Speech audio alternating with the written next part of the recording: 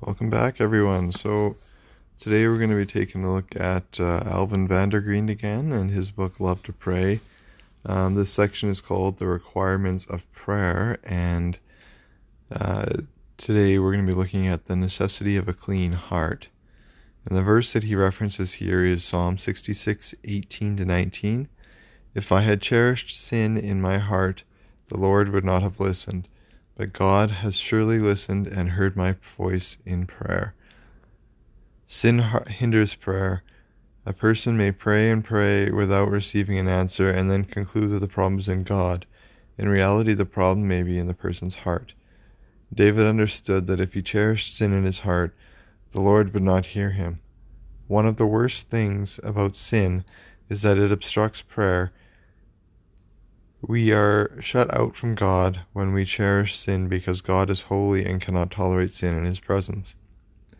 When sin blocks prayer, the real problem is not that we have sinned, but that having sinned, we have not repented. It is only unconfessed sin cherished in our hearts that inhibits our prayers. Forgiven sin does not hinder prayer. Forgiven sinners are welcome in God's presence.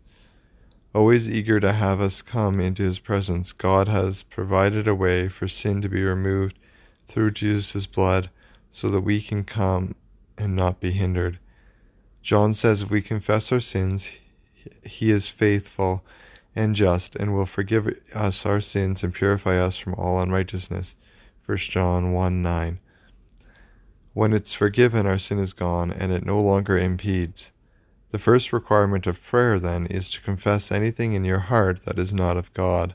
When your sin is forgiven, you can be confident that God will hear and answer your prayers. Don't be afraid to take inventory and to deal with what you find. Recently, when I was confronted with a list of 20 sin-identifying scripture texts, I at first thought, my heart is clean before God, I don't have anything to confess. But I went through the list anyway, and to my amazement I found 5 areas of sin that needed to be dealt with. So I clearly identified what was offensive to God and confessed those things, and claimed God's forgiving grace. Through that, I again discovered complete freedom in prayer. We can't have the privilege of prayer without purity of heart. Not only does sin hinder prayer, prayer hinders sin. The two are always opposed. The more careless we are about sin, the less we will pray. The more we pray, the less careless we will be about sin. Both sin and prayer are powerful forces. Which one is moving you? To reflect, is there any area of your life about which you are uneasy before God? Risk taking a closer look at it. You may find a cherished sin. Can you say to yourself with confidence that what David said, God has surely listened and heard my voice in prayer? To pray, praise God that he is faithful and just and will forgive us our sins. 1 John 1:9. Ask God to search your heart and life and to reveal to you any sin you may need to deal with. Confess any sin that the Spirit brings to your attention. Thank God for forgiving your sin and purifying you from all unrighteousness so that you can go confidently into his presence. Act. Read the list of do's and don'ts in Romans 12:9-21. Put a check mark by any of these commands that you are failing to keep.